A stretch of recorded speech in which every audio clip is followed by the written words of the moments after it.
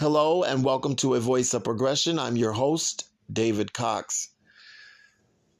Before we start today, I thought we would take a step back and just give you some history based on the conversation that we had in part one of Caught in the Act with Earskin Sloan in reference to something that he was talking about that happened back in 1969. So back in 1969, there was this riot that took place that they called the Stonewall Riot. It's also known as Stonewall Uprising. These were a series of spontaneous protests and demonstrations that took place in New York City in June of 1969. The event unfolded the Stonewall Inn, a popular gathering place for the LGBTQ plus community in Greenwich Village. In the early morning hours of June 28, 1969, the police conducted a routine raid on Stonewall Inn, as they often targeted establishments known to serve the LGBTQ plus community. However, this time the patrons on the bar and the community members who had gathered outside of the bar resisted the raid. The crowd grew in numbers of tension and escalated between the police and the protesters. During the course of several days of protests and clashes with the law enforcement, there were reports of injuries. Although specific numbers are difficult to ascertain, it is known that many people, including protesters and police officers, sustained injuries during the confrontation. The resistance of Stonewall marked a turning point as the LGBTQ plus community fought back against systematic harassments and discrimination. The significance of Stonewall Riot lies in the aftermath and the impact it had on the LGBTQ plus rights movement. The event galvanized and energized the LGBTQ plus community, leading to the formation of numerous activist organizations, and the mobilization of individuals fighting for equality. The riot at Stonewall limited a sense of urgency and solidarity within the community, and a wave of activism and protest began.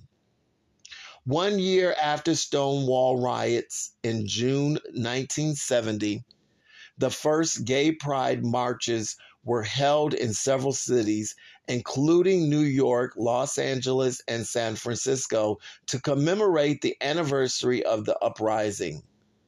These marches, which later became known as pride parades, served as a visible and powerful expression of the LGBTQ plus pride, unity, and demand for equal rights. The Stonewall riots are widely recognized as a key catalyst for the modern gay rights movement, fostering increased visibility, acceptance, and advocacy for the LGBTQ rights and equality.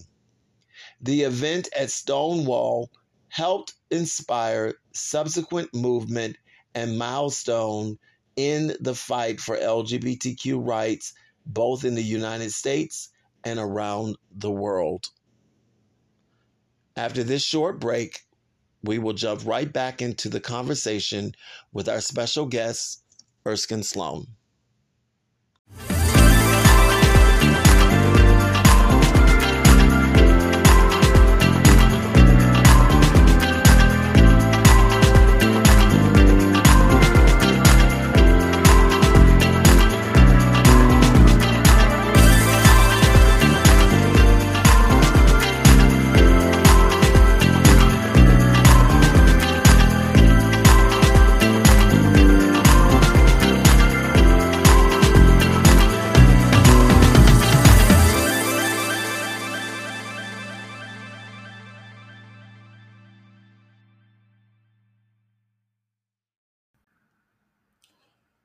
We do apologize for the distortion and some of the feedback sound that you hear during this recording.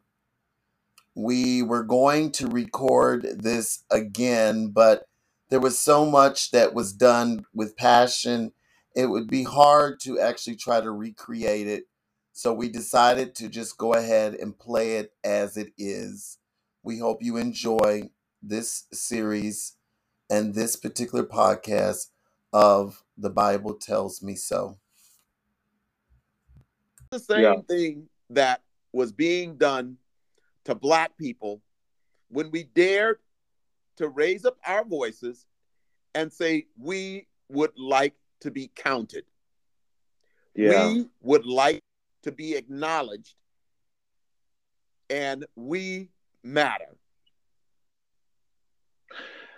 It's almost as if people are uncomfortable with other people wanting to matter. Isn't that odd?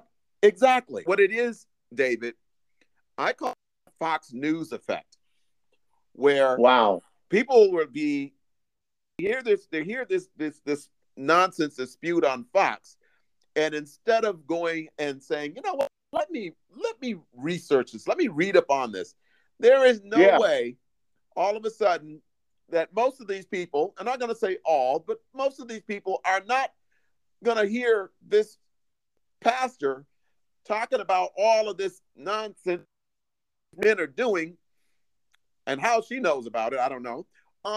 Drag queens are indoctrinating kids in libraries. You know, this thing. I want you to be disgusted by what I'm going to tell you. And what do you want? I want you to not do anything about it, but I want to work you up and leave you in this worked up state.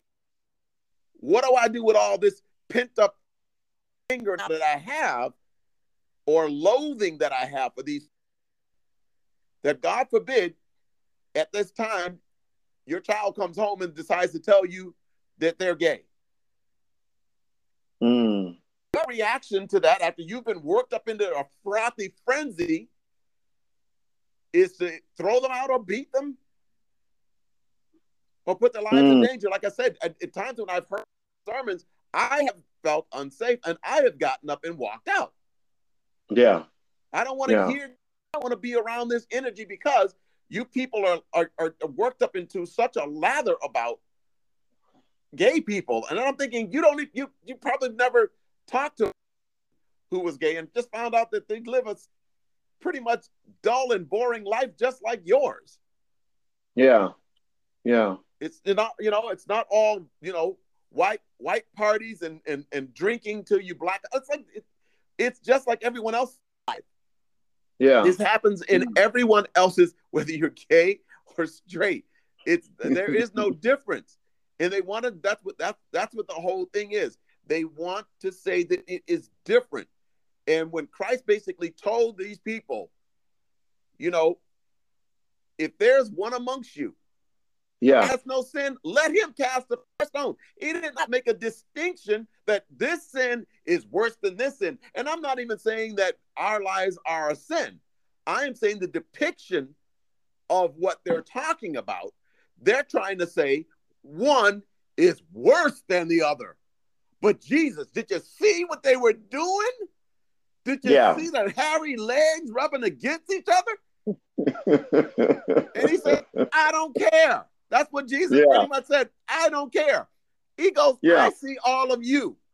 If there's one amongst you who has no sin, let him cast the first stone. And what did you say they all did? They wandered off, and all of a sudden she turned around, and all these people, her accusers, are gone because they lack the purity in their heart that they claim to have, the superior position over this woman. We are better than. And that's what I would say to people. Okay. Y'all see the guy with the hairy legs, whatever? Okay. Let any of you amongst this congregation without sin. In fact, what you're doing right now is sinning. I hear you. Because some of you are in a lustful state because this has been, you have a visual of it. Yeah. In your head. And it is causing you to either feel revulsion or some of you maybe excitement. That's Who true. knows? Because people hide sometimes, and they basically, right. He who crows the loudest. Hey, so true, so true, so true. And I had a point that I was going to say. You were talking, and then Jesus turned around and he asked her. He said, "Where are your accusers?" This, in fact, just a point. This is John 8. And this is the story about the adulterous woman. Interesting enough on that, I got to that point where it was talking about casting the first stones, because I know that we will emphasize he who without sin cast the first stones. We'll quote that, but I think after me really reading this scripture slowly as many times as I did, the point that I wanted to really take away from that is when he asked her the question. He said, "Where are your accusers? Have they condemned you?" And she turned around and she said, "They're gone." And he said, "Have they condemned you?" And basically she said, "No, my Lord." And here's the point. He says, "Neither do I." Neither do I. I don't condemn you. I'm not here trying to out anybody. No. I believe that, and it was. I know I read it, and I know it was one of the, and the way they talked about it, everyone else just glosses over it. And if I was older or bolder when my grandmother read that passage, I'd have been like, "Grandma, back that up." Yeah, rewind. What are they talking about? What do they mean? Because see, they'll give you full explanations about how man shall not lie with man and lies with a woman. They'll give you, he's talking about homosexuality. But no. What does it mean that he loved him as a man loves a woman, would love a woman?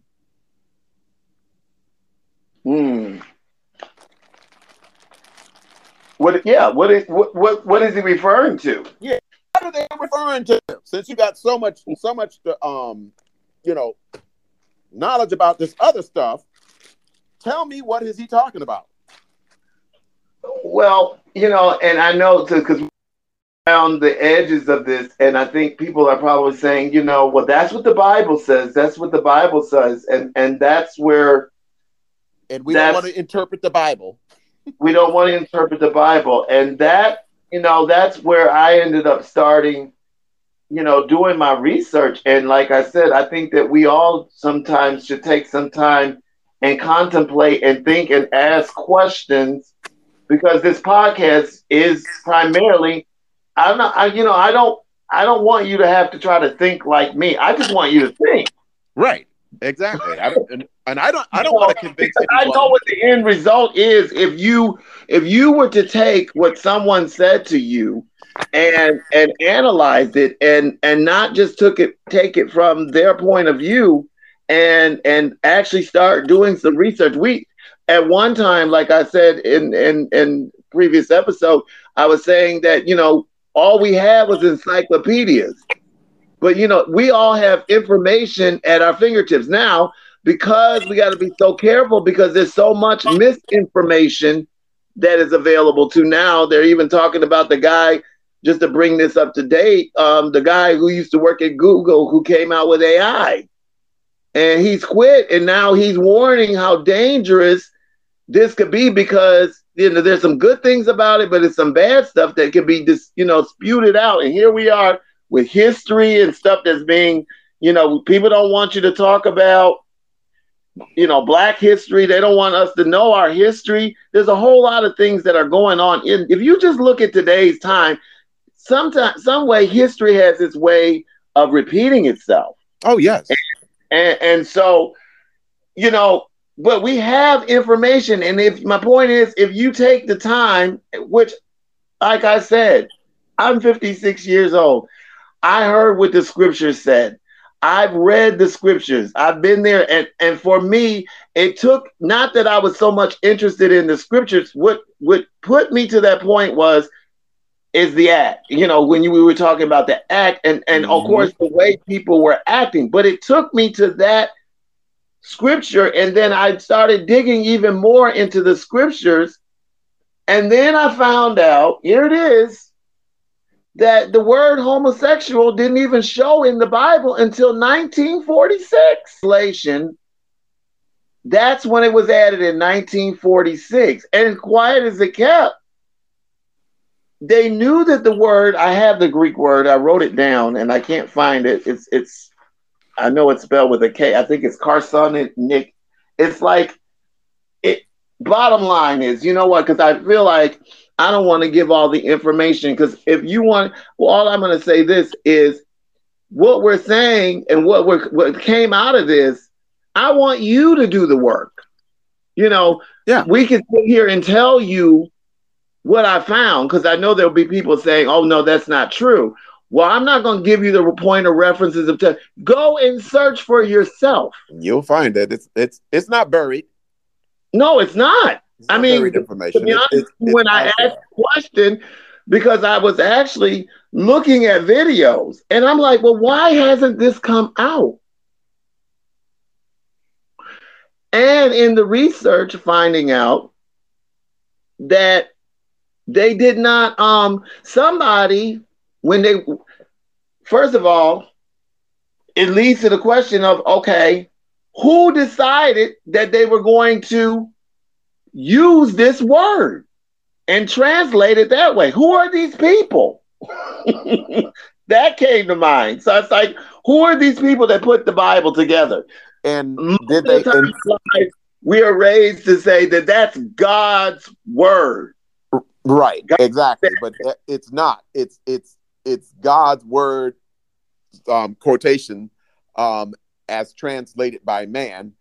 And when they found out that this word was not the correct word, it was brought to their attention. Yeah, it was brought to their attention. And they chose to do what about it? They didn't do anything about it. And it makes you question why. It makes you question why they didn't do anything about it. Yeah. And so it was interesting, because then I had to say, well, what was going on in 1946? But it has something to even do with the Catholics, because all of these theologians and different ones came together in that same year. A conclave. To put this out. Yeah. So I'm here thinking, things are being manipulated in so many ways. It has been, and then my own understanding now where I'm at with even just questioning the Bible, because while I was doing it, I was like, oh my God, am I becoming an atheist? Or agnostic? Not so much agnostic, but not even so much an atheist, but because there was a point in time that you were taught to not question. Right. Not question. Exactly. To basically just digest without questioning any of this.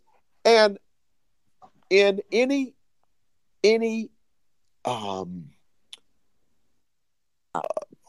of higher learning, the only way that you learn and you grow is by questioning. You get a deeper answer. But so just to say, no, that's just the way it is. That's of God. That's the word of God. And it's like, no. No, I am not a stupid person. I know that someone, a researcher, went out there looking for these books of the Bible And when they found them, I wasn't there, weren't there. So we can say a conspiracy theories, the way that they think. We could say, okay, they could have just made stuff up. Yeah. But the thing is that they tell you that God is still speaking to us today. And I feel God's presence. People say, "Oh, but you're gay." I can't feel God's presence. God doesn't. If God is omnipotent and He's everywhere, can't I feel His presence? So it's like you're telling me that this book, this static book, this unchanging book, supposedly unchanging book that has been changed, it's been translated into multiple languages, which means it does change. Yeah, because English language is one of the hardest language for you to translate other languages to. And so that's why I think they keep revising, coming out with different revisions of the Bible. Right. Even in my research, I was, they were saying English, trying to translate something else to English is hard. It's hard to do that. Right. And the way the nouns and the verbs are. Exactly. And in my research, it was like that too, you have to also homosexual is a modern day term. That was where the argument was.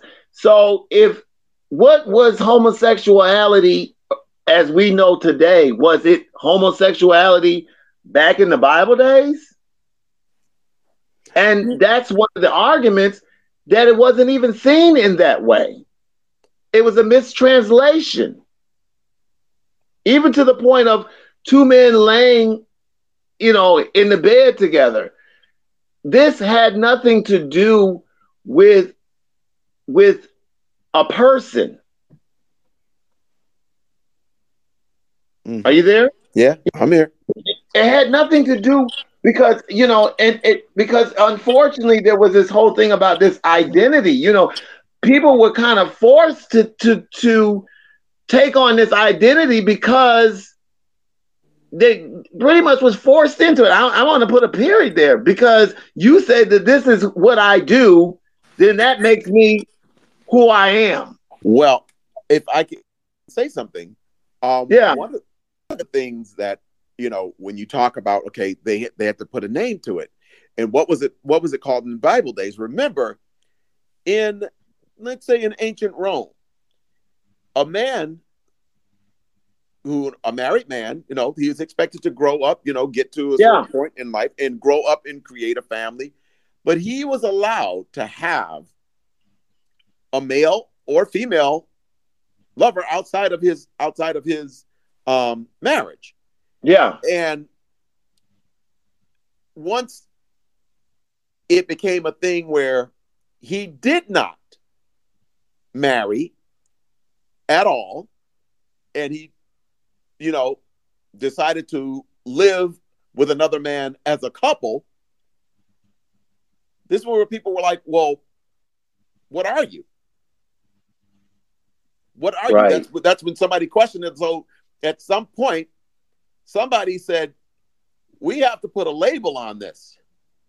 Yeah. We have to put a label on this. And probably for millennia, they didn't, but somebody came up with a word of, a certain species or a certain type, the same thing. You're the same thing. Homo which means, I think, one, or homo, just basically a blend, and sexual, which means that you're sexual. There's a sexual relationship or some type of sexual goings on between these two things that are the same. Yeah. And somebody said, well, okay, homosexuals.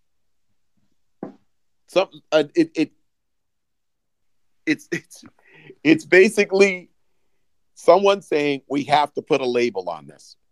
We need a label for this. And when that pretty much happens, then you basically look at, okay, then this is other. This is a new thing. This did not exist before, because it was not what do we say, the social norm for a man to cohabitate with another man as he would with a woman. Right. And it basically, like, they looked at the Spartans. The Spartans were pretty much like this. They fought together. They basically they took male lovers, and they were not married. Some were, some may not have been, but they actually had relationships with each other, and formed bonds and became partners. Yeah. And but some upset about it. And this is one of these things. And all of a sudden it took till 1946 when all of these gatherings, these religions got together, these different bodies, says we have a common enemy. Let's put a label on this thing. Let's put it in something that people will recognize, and as an authority, let's put this word in the Bible. Let's basically put this somewhere that it can be recognized a problem for us. Right. And here's the key, because it was the act. In reference, it was talking about, from what I've learned, it was dealing with more so of the sodomy of men taking domination over another one. So you shouldn't take domination over another man. Right. Not two people who consensual, because that was normal back then. And even though I know people are like, well, how could that be normal?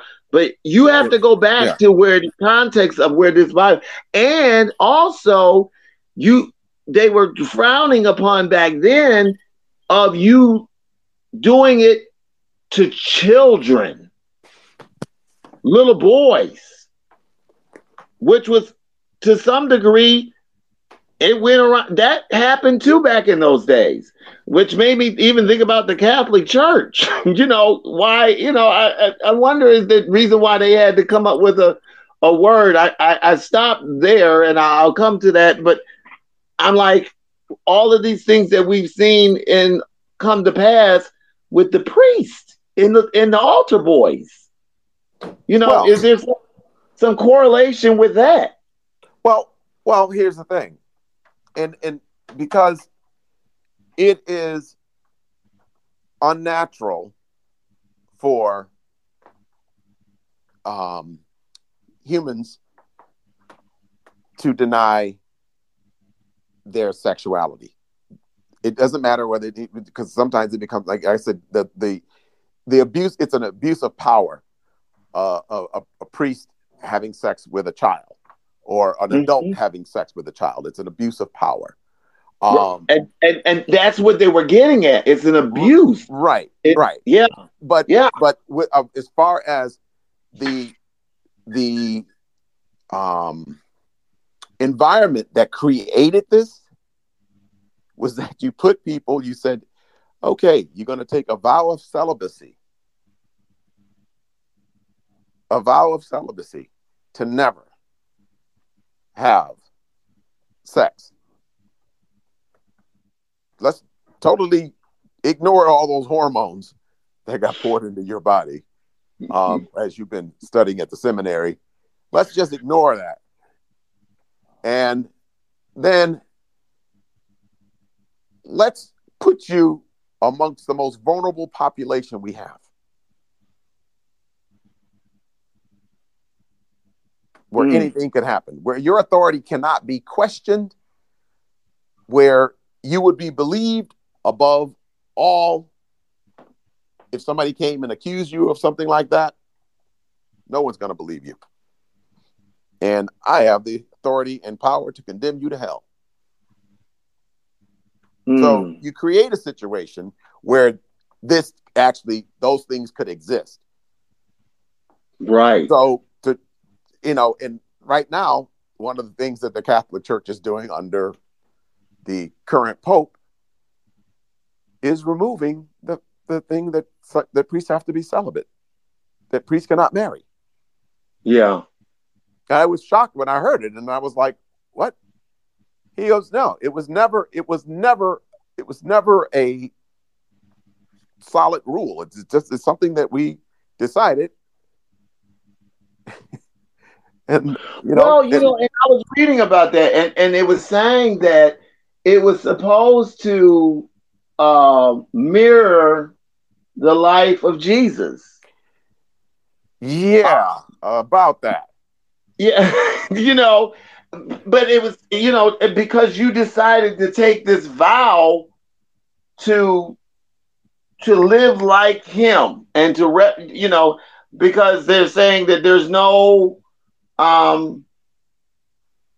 notification or no information that expressed that Jesus ever had any right. Did he have any carnal knowledge, or that he married anyone? Anyone. Right. Yeah. So, and I guess, so this is where you can really be an example of Jesus, and the God that's in him. Here's where I have a problem with even that. Jesus, according to biblical times, he wasn't in his mid-30s. Okay, when they killed him. A priest is a priest for a long time. Okay, well past his mid-30s. If Jesus didn't get married, I would say, okay, I'll buy that. Jesus didn't get married because he was about his Father's work. He was bringing the kingdom of God to the earth to basically save humanity. He was busy. He was busy. Okay. I don't see priests doing that. They're not that busy. Okay? They're not that busy. And Jesus was able to do that by walking around. They have cars, planes, television, trains, the internet, everything. So you can't get done by age 33 what Jesus got done by age 33, and you have far more technology and ability to do this, and then you can go get married. What I'm saying is that the fact that they said they wanted to mirror the life of Jesus, then you stop at age 33. Yeah. But to basically turn around and, tell people to fight against their sexuality is going to be problematic. Okay. It's going to be problematic. And it's been proven time and time again that it's problematic. It's the same thing like people would say, well, you can be, but you don't have to do anything. Why do you have to do the act? Why do you have to do the act? What that lady was talking about. Why you got to rub your hairy legs? So it's because, at a certain point in my life, I was starting to feel suicidal. Yeah. Because I was going crazy. I was thinking, oh my God, there is something wrong with me. There's something wrong with me. Yeah. I got to be fixed. But I can't. And I tried and I prayed and oh my God, I can't fix myself. So I'm like, I'm going to kill myself. That's what I do. Because enough of these people have told me that I'm an abomination, that all of this and that this is the worst sin ever. Oh my gosh, you are not a good person. And I'm like, I can't, and truly contemplated suicide. Yeah. And finally, I think God had compassion on me and said, in my head, doesn't matter. I love you. I love you. Yeah. And when I just said, you know what, I'm not a bad person. I have something to offer the world, and I'm going to live. I'm going to live. But what I'm not going to do is deny who I am and what I am. Just like my eyes are brown,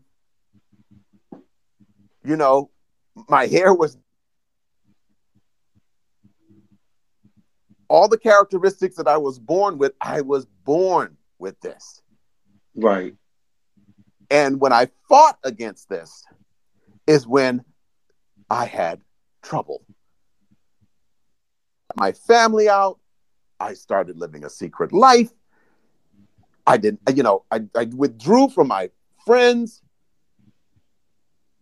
And when I was forcibly outed against my will, but outed anyway, it was the best thing that ever happened to me. Mm. I was able to live my life authentically and found my way back to my love of God and my beliefs. And I was able to reconcile that. It's not the way my parents, my mother sees it,